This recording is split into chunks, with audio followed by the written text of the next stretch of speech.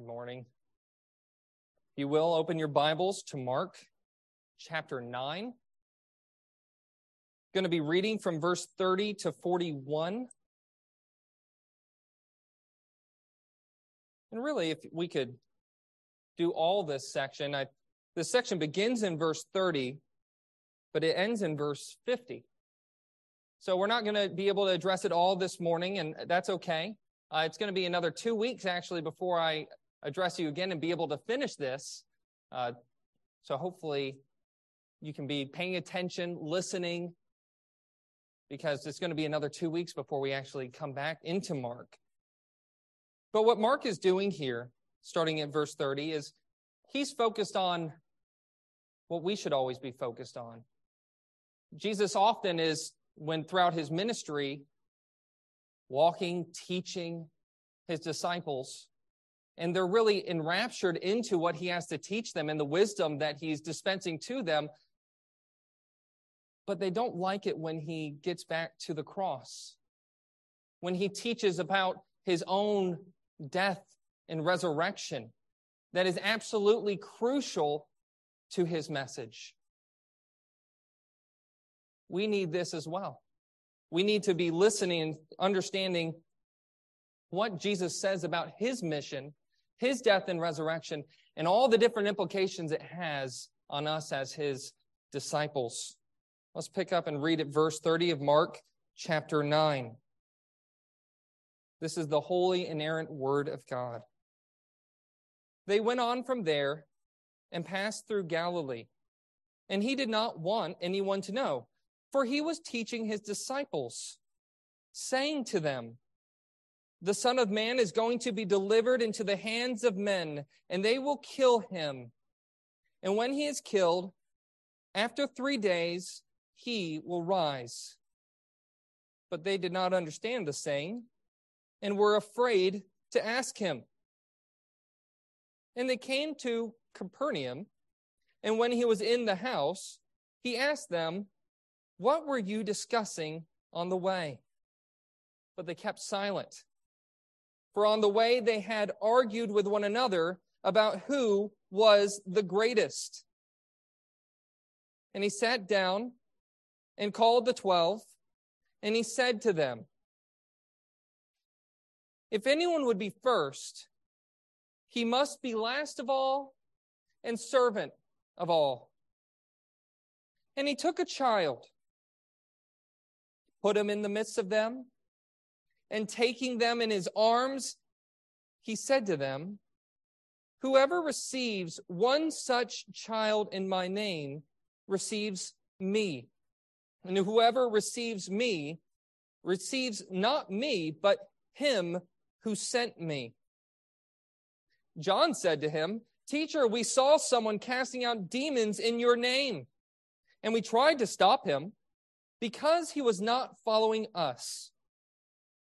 But Jesus said, "Do not stop him, for no one who does a mighty work in my name will be able soon afterwards to speak evil of me. For the one who is not against us is for us. For truly I say to you, whoever gives you a cup of water to drink because you belong to Christ will by no means lose his reward." If you've been coming to Evergreen, I think that you started to notice a pattern occurring. And this pattern starts in Mark chapter 8, verse 31, right after Peter confesses that Jesus is the Christ, the Son of the living God. The whole first half of the book of Mark was leading up to that point, about convincing you as the reader that Jesus truly is the Messiah. All of his miracles pointed to this. All of his teaching was about this fact of his identity. But a shift happened halfway through Mark's book. The disciples came to the right conclusion. Jesus is the Christ. And immediately Jesus' response to this was to predict his future death and suffering and his future resurrection. What happens immediately after that? Well, the disciples don't understand it. And then Jesus uses the opportunity to teach them about the nature, not of his death in that moment, but on the implications for them about the nature of true discipleship. They don't understand that the King of Glory has to die and actually came for that reason, to die on the cross. And Jesus uses the opportunity in Mark chapter 8 to say, well, if you think it's bad that I've come to die, guess what that means for you? That the path to glory is through suffering, self-denial. That's exactly what we have here in Mark chapter 9. It's the second prediction of his death. And it follows that same exact pattern. Jesus predicts his death and his suffering. They don't get it. And then he uses it as an opportunity to teach them about the true nature of discipleship.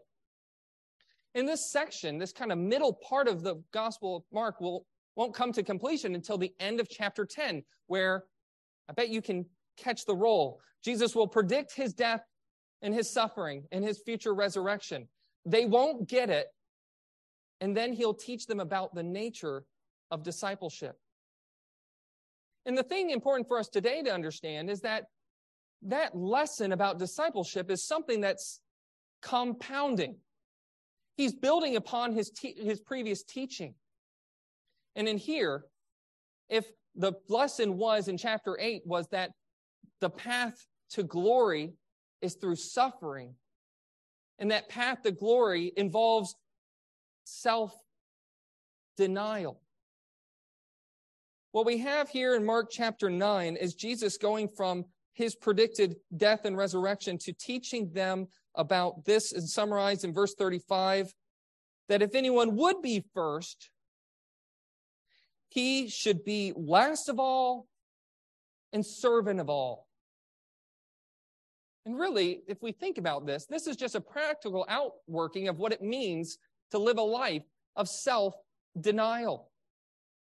That you put yourself last in service to God, in service to fellow man. Serving God for his glory and serving others. That's the heart of Christian discipleship. What it means to be a disciple of Christ. And here, the title of the sermon is How to Become Truly Great. Because when the disciples get into this argument about who's the greatest, instead of Jesus rebuking them for their ambitions for greatness, instead he uses it as a teaching opportunity to say, you want to be great? Good. I want you to be great too. And here I have it outlined, and this is in the back of your bulletin. I have fill in the blank outline so you can follow on. There's 4 steps that Jesus presents us with in how to become great in the kingdom of God. That's the focus here.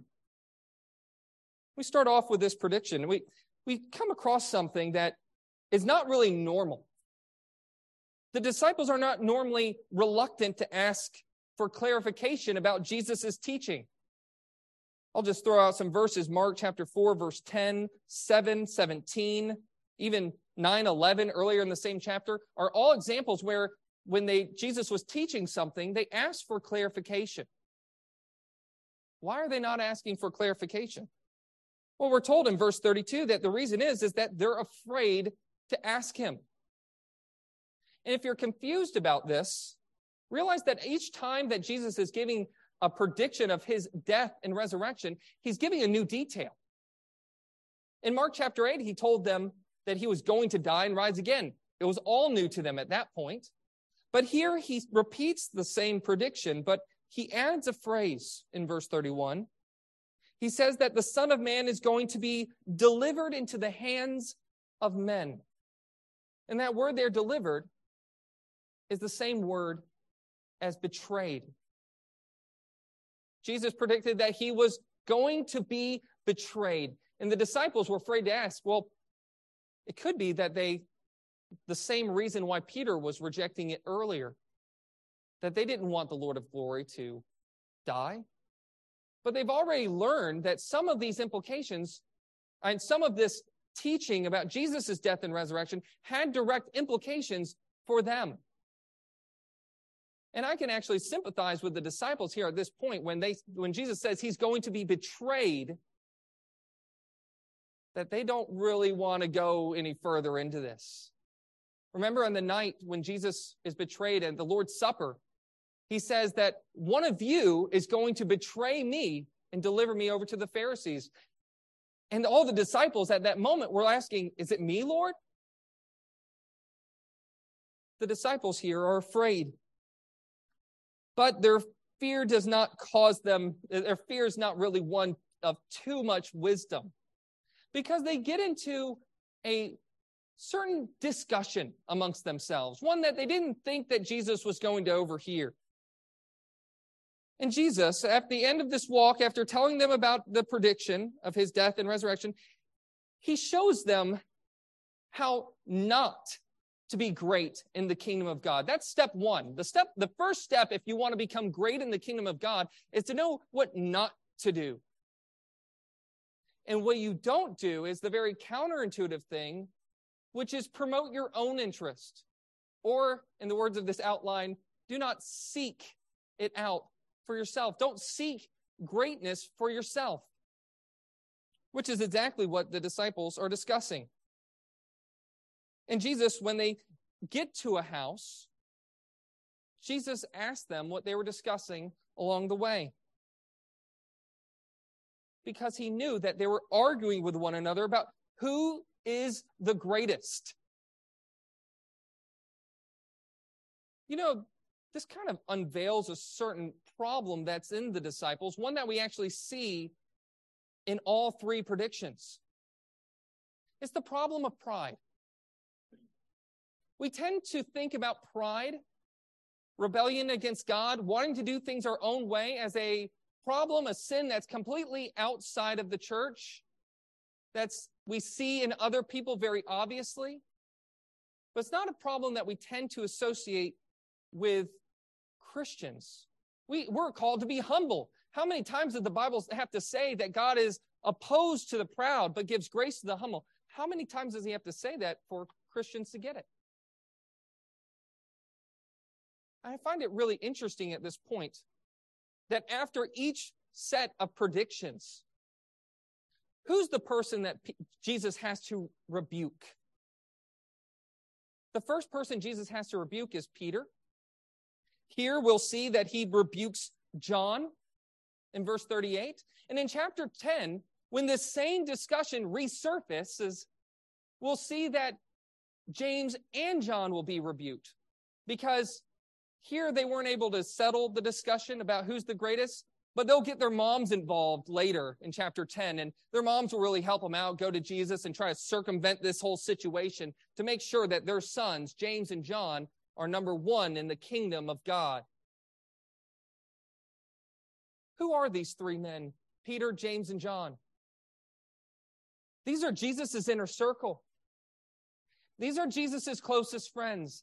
These are the people who just recently, at the beginning of chapter 9, saw the transfiguration, saw Jesus' glory, were given a very special privilege. We have to be really aware at this point, dear Christian. You know what often accompanies pride? Is privilege. The more privilege you have, the more susceptible to pride you are. Which child do you think is going to be the most arrogant or prideful, at least tending in that direction? Is it not children who have everything given to them, who have no wants, have no needs? There's something about riches of privilege, and even here, even more so, spiritual privileges that tend to make us think that we're better than other people. That somehow the reason why we have privileges is because we're more important, because we really are better. It's at that point we just have to say, what gave Peter, James, and John the privilege of going on the Mount of Transfiguration was not because they were better than the rest of the apostles. And the reason why anyone's a Christian in this room who does believe and follow after Jesus Christ, it's not because you're better than your neighbor who doesn't. The only distinguishing difference between an unbeliever and a follower, between those who are further ahead in sanctification and those who are farther behind, is God's free gift. God's gracious work. All the privileges that we have as a free gift from God above.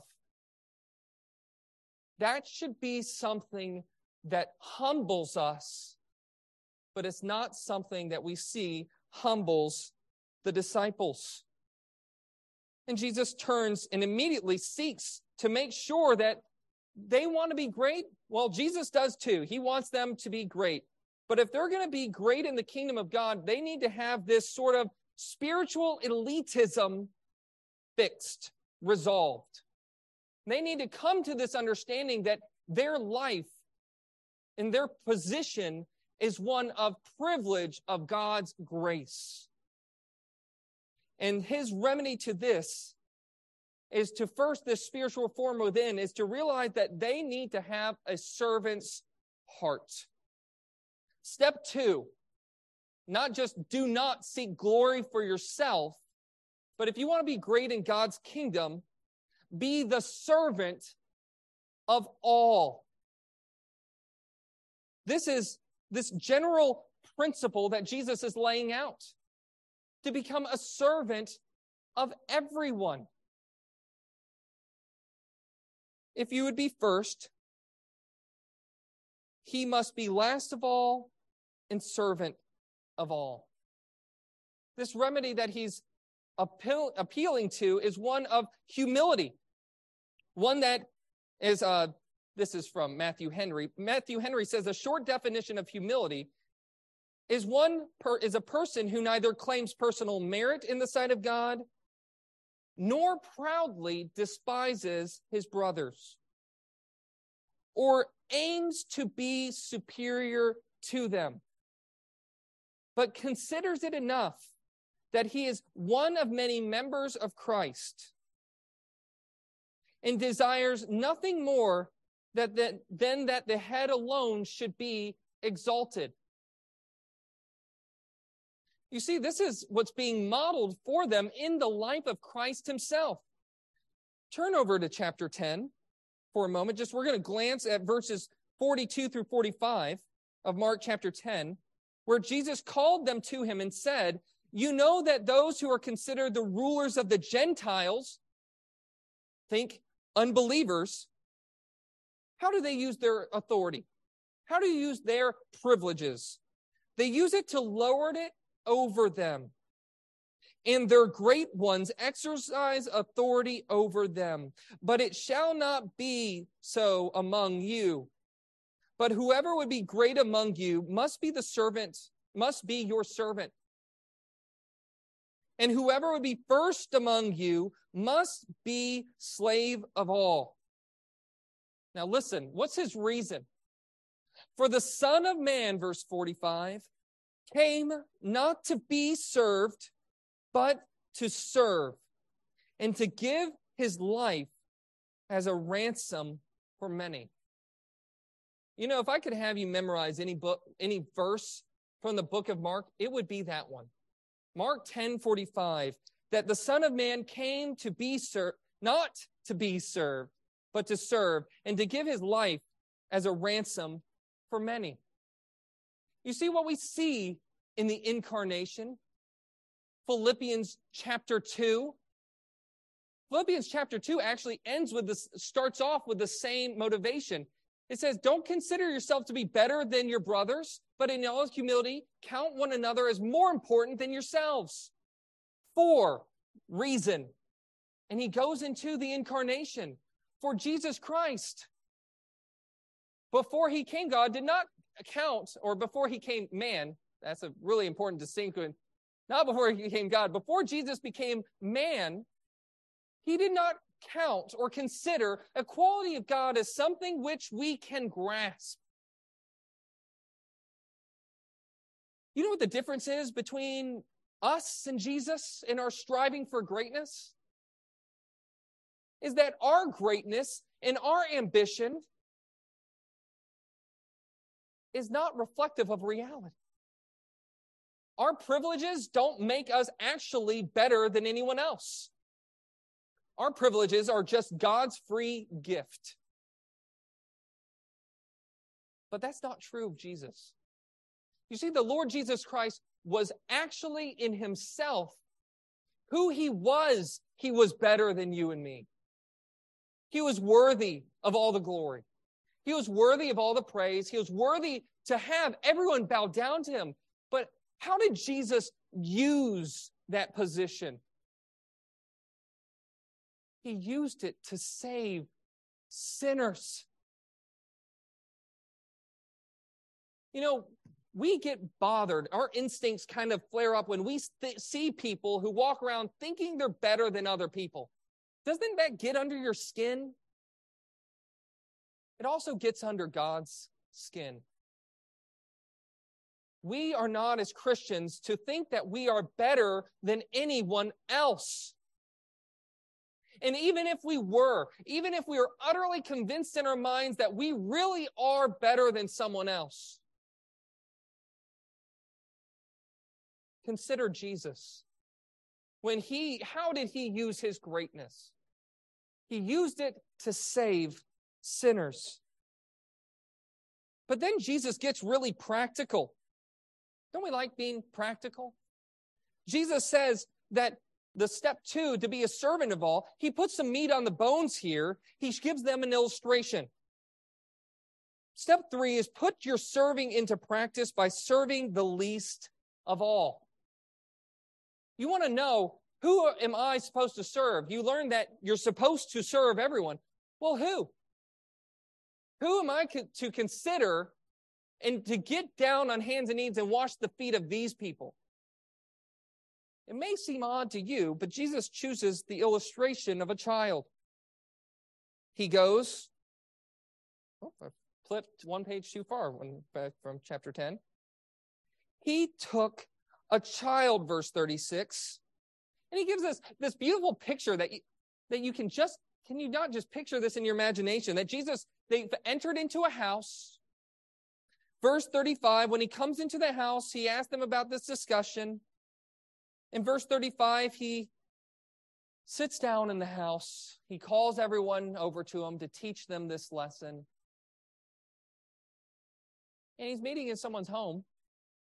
He goes and picks up their kid, and he puts him in the center of all of them.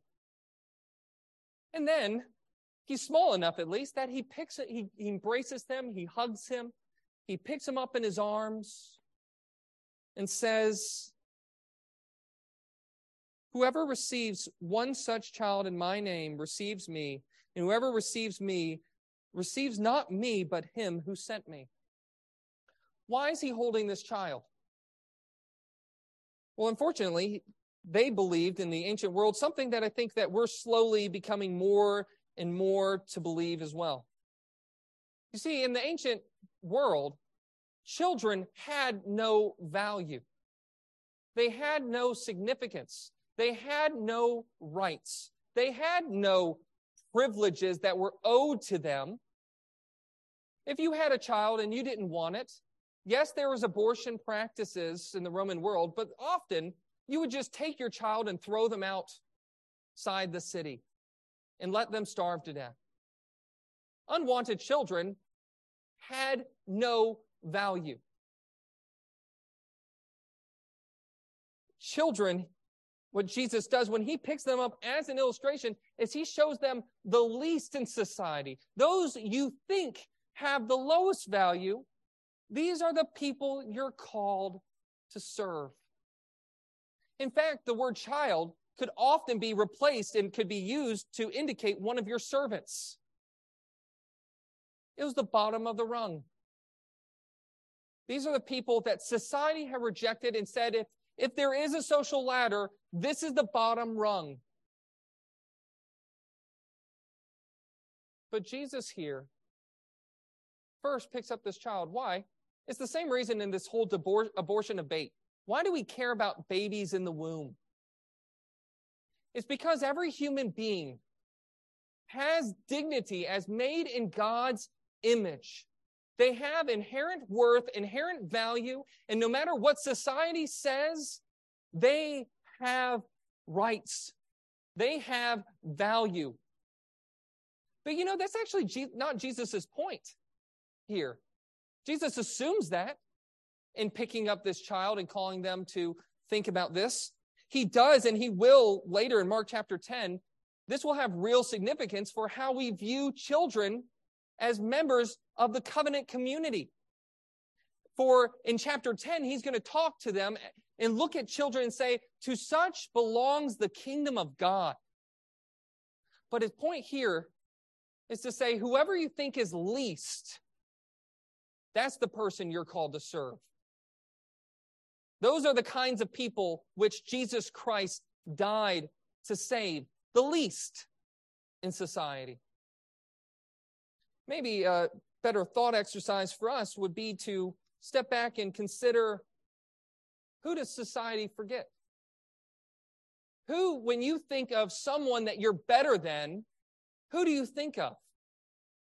Someone of a certain kind of employment that you think automatically, intuitively that you're better than them? Or maybe is it the opposite direction? You think, when you think of the scums of society, you think of those people who are politicians in D.C. Or do you think of those who are in prison, who have done sins and deserve to be there? That's the person who Jesus is holding up and saying, who you think is the scum of society, that's who you're called to serve. How humbling is that? How low? Humble just means that you're bringing yourself low, that you consider yourself lowly, that you consider other people's needs, wants, as more important than yourself. Humility is considering other people as more important than yourself. Whether or not reality in the sense of Jesus himself, he humbled himself even though he actually was greater. Whatever you think of yourself, lower yourself to the bottom and be a servant of all. This should affect our witness in the world. This should affect the people that we seek to love and show the love of Christ and call them to repentance and faith, to give them the greatest privilege that we have, which is holding to and having salvation in Jesus Christ. There should not be one person that you think is beyond God's grace who is too far gone. 1 Timothy 1:15 says, this is the good news, that Jesus came to save sinners, of whom I am the worst. Paul was a murderer of Christians, and the gospel went out to him. And when there was a Christian who kind of struggled over whether or not he should share the gospel with Paul, he had God's word on it that he was to share the gospel even with someone who is seeking to destroy the church. That should be a humbling call for us. Now we're on the final step. The final step to realizing and actually achieving greatness in the kingdom of all. It's not through seeking out your own greatness. It's by becoming a servant, and a servant of who? Becoming the servant of the least in society and putting that into practice. But lastly, it's about realizing that it's not all about you. How does this even fit in verse 38? John, one of those inner circle, the three people that went up on the Mount of Transfiguration was Peter, James, and John. John here, when he says, whoever receives one such child in my name receives me, John says, well, guess what, Jesus? We are for you. We are about serving you. Teacher, we saw someone casting out demons in your name. And we tried to stop him, but he was not following us. Doesn't that strike you as odd? John did not say, because he was not following you, Jesus. He said he was not following us. What's the source of their spiritual elitism? They think they're better than everyone else because they have been given this special privilege of apostleship, of representing Jesus. And they've been given Jesus' authority to cast out demons. And you know what? John was probably pretty irked here because earlier in chapter 9, they were just confronted by the Pharisees because they were not able to cast out a demon. And then they come across this guy, this nobody, who literally we don't even know who he is. And he was able to cast out demons. What gives? Jesus says, don't stop him. For one who does a mighty work in my name will not soon be able to afterwards speak evil of me. For the one who is not against us is for us. What he's saying here is that it's not about you, John. It's not whether they follow you or not. You know what the important part, the thing is that they follow the Lord Jesus Christ, that they believe in his name. Now let me just give you the most obvious piece of application that could come out of this text. Evergreen's main goal is not to make more members of Evergreen Community Church. Evergreen's main goal is that the glory of Christ would be emphasized. That people would come to follow the Lord Jesus Christ, not follow Nick Krause or Anthony Beery or Scott or Steve Donahue or Robert Adams, any of the elders here. We want to make disciples of the Lord Jesus Christ. And anyone who is about that, anyone who preaches the gospel, we're not going out there to hinder their work. We're not against them. You see, people fall into one of two camps. They're either a follower of Jesus Christ or they are not. They're either a friend of God or they are his enemy. And we want to see people become the friend of God, reconciled to him. Anyone who preaches the gospel of the Lord Jesus Christ is our ally in this fight. And if you're concerned that God's using crooked sticks, I am too. This is not a full espousal of everything someone believes. I'm a Presbyterian, not a Baptist. I love my Baptist brothers. I'm a Presbyterian, not a Lutheran. I love Lutherans who hold to the gospel of Jesus Christ. Same goes for any denomination. But I know that God is using at least one crooked stick, and that's me, to preach his gospel and his truth.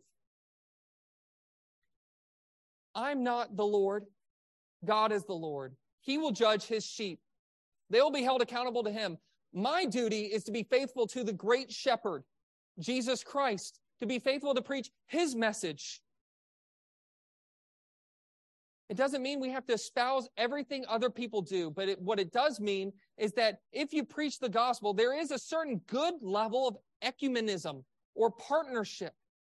You see, if the problem of spiritual elitism, there we go, is solved by within our own hearts by becoming a servant of all, spiritual elitism in the Christian community is solved by realizing that we are all united in one Lord, faithful to amplify the glory of our head, Jesus Christ, the only head of the church, not any body part.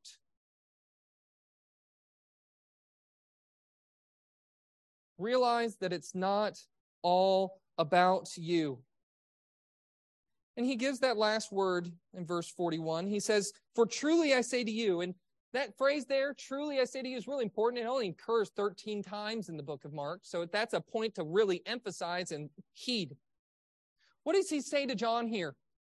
To further his point, he says, "Whoever gives you a cup of water to drink because you belong to Christ will by no means lose his reward."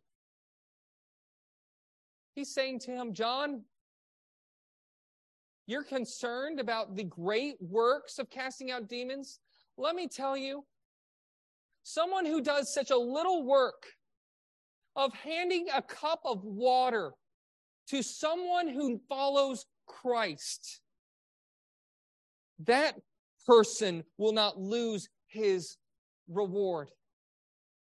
We think of greatness in so many different ways. Our terms of greatness is so often characterized by the world, characterized by maybe an ambition to get us to a certain position where we think of ourselves as getting to where we are in life because we are better than other people, getting to a position of power, maybe even building monuments to ourselves that we might have a legacy that other people honor. That's not the route to glory in the kingdom of God. The route to glory in the kingdom of God is to seek to honor the King of Kings and the Lord of Lords, who will reward his people for sincere devotion to him done out of faith. You know what's amazing? Is that Jesus will reward his people for even the smallest acts of service to him and to his body, to people who belong to him. You know what greatness in the kingdom of God looks like? It looks like faithful mothers who are washing the dishes, managing their household, and seeking to bear witness to Christ to their children to ensure that they're raised in the nurture and admonition of the Lord. It looks like workers of every level, in every station of society. Greatness in the kingdom of God looks like the Lord Jesus Christ.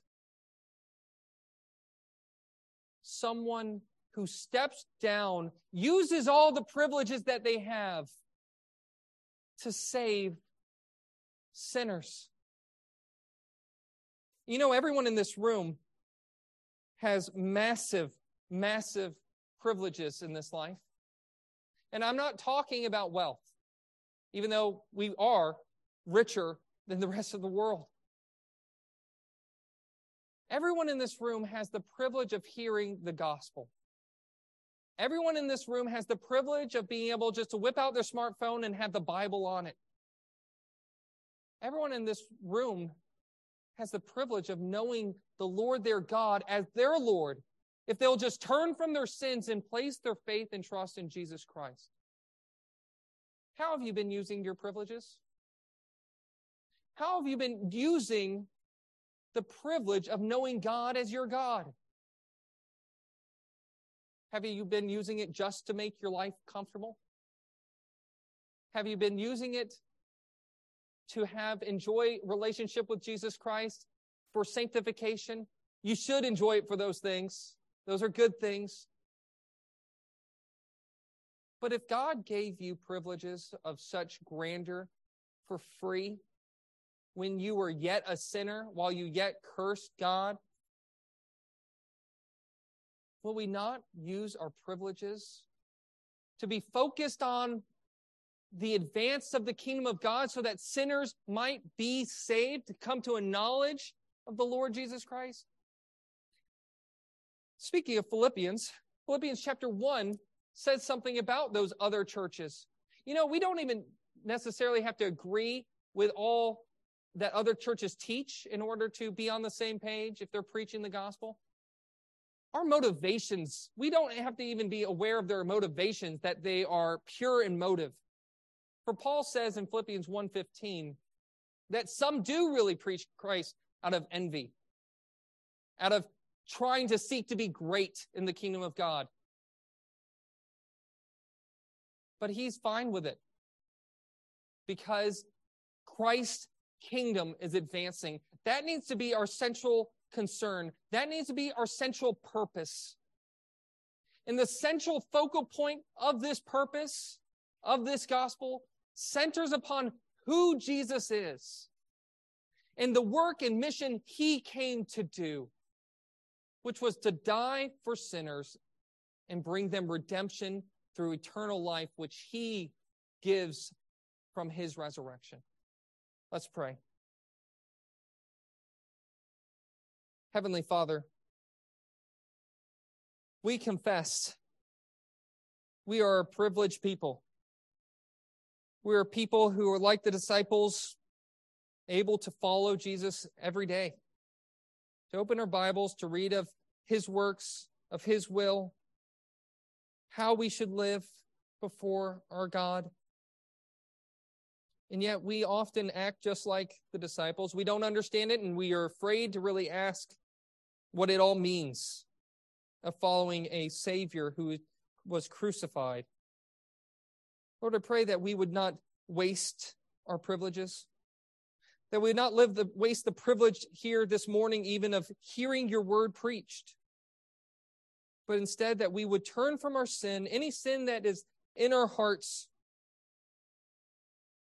and seek to serve the Lord Jesus Christ, not thinking that we're going to gain anything from it. Not thinking that by our service, we will make ourselves great in the kingdom of God by being such good servants. Because, Lord, we know our hearts, we fail constantly. We fall short of your glory. There's no one good, no one worthy, no, not one.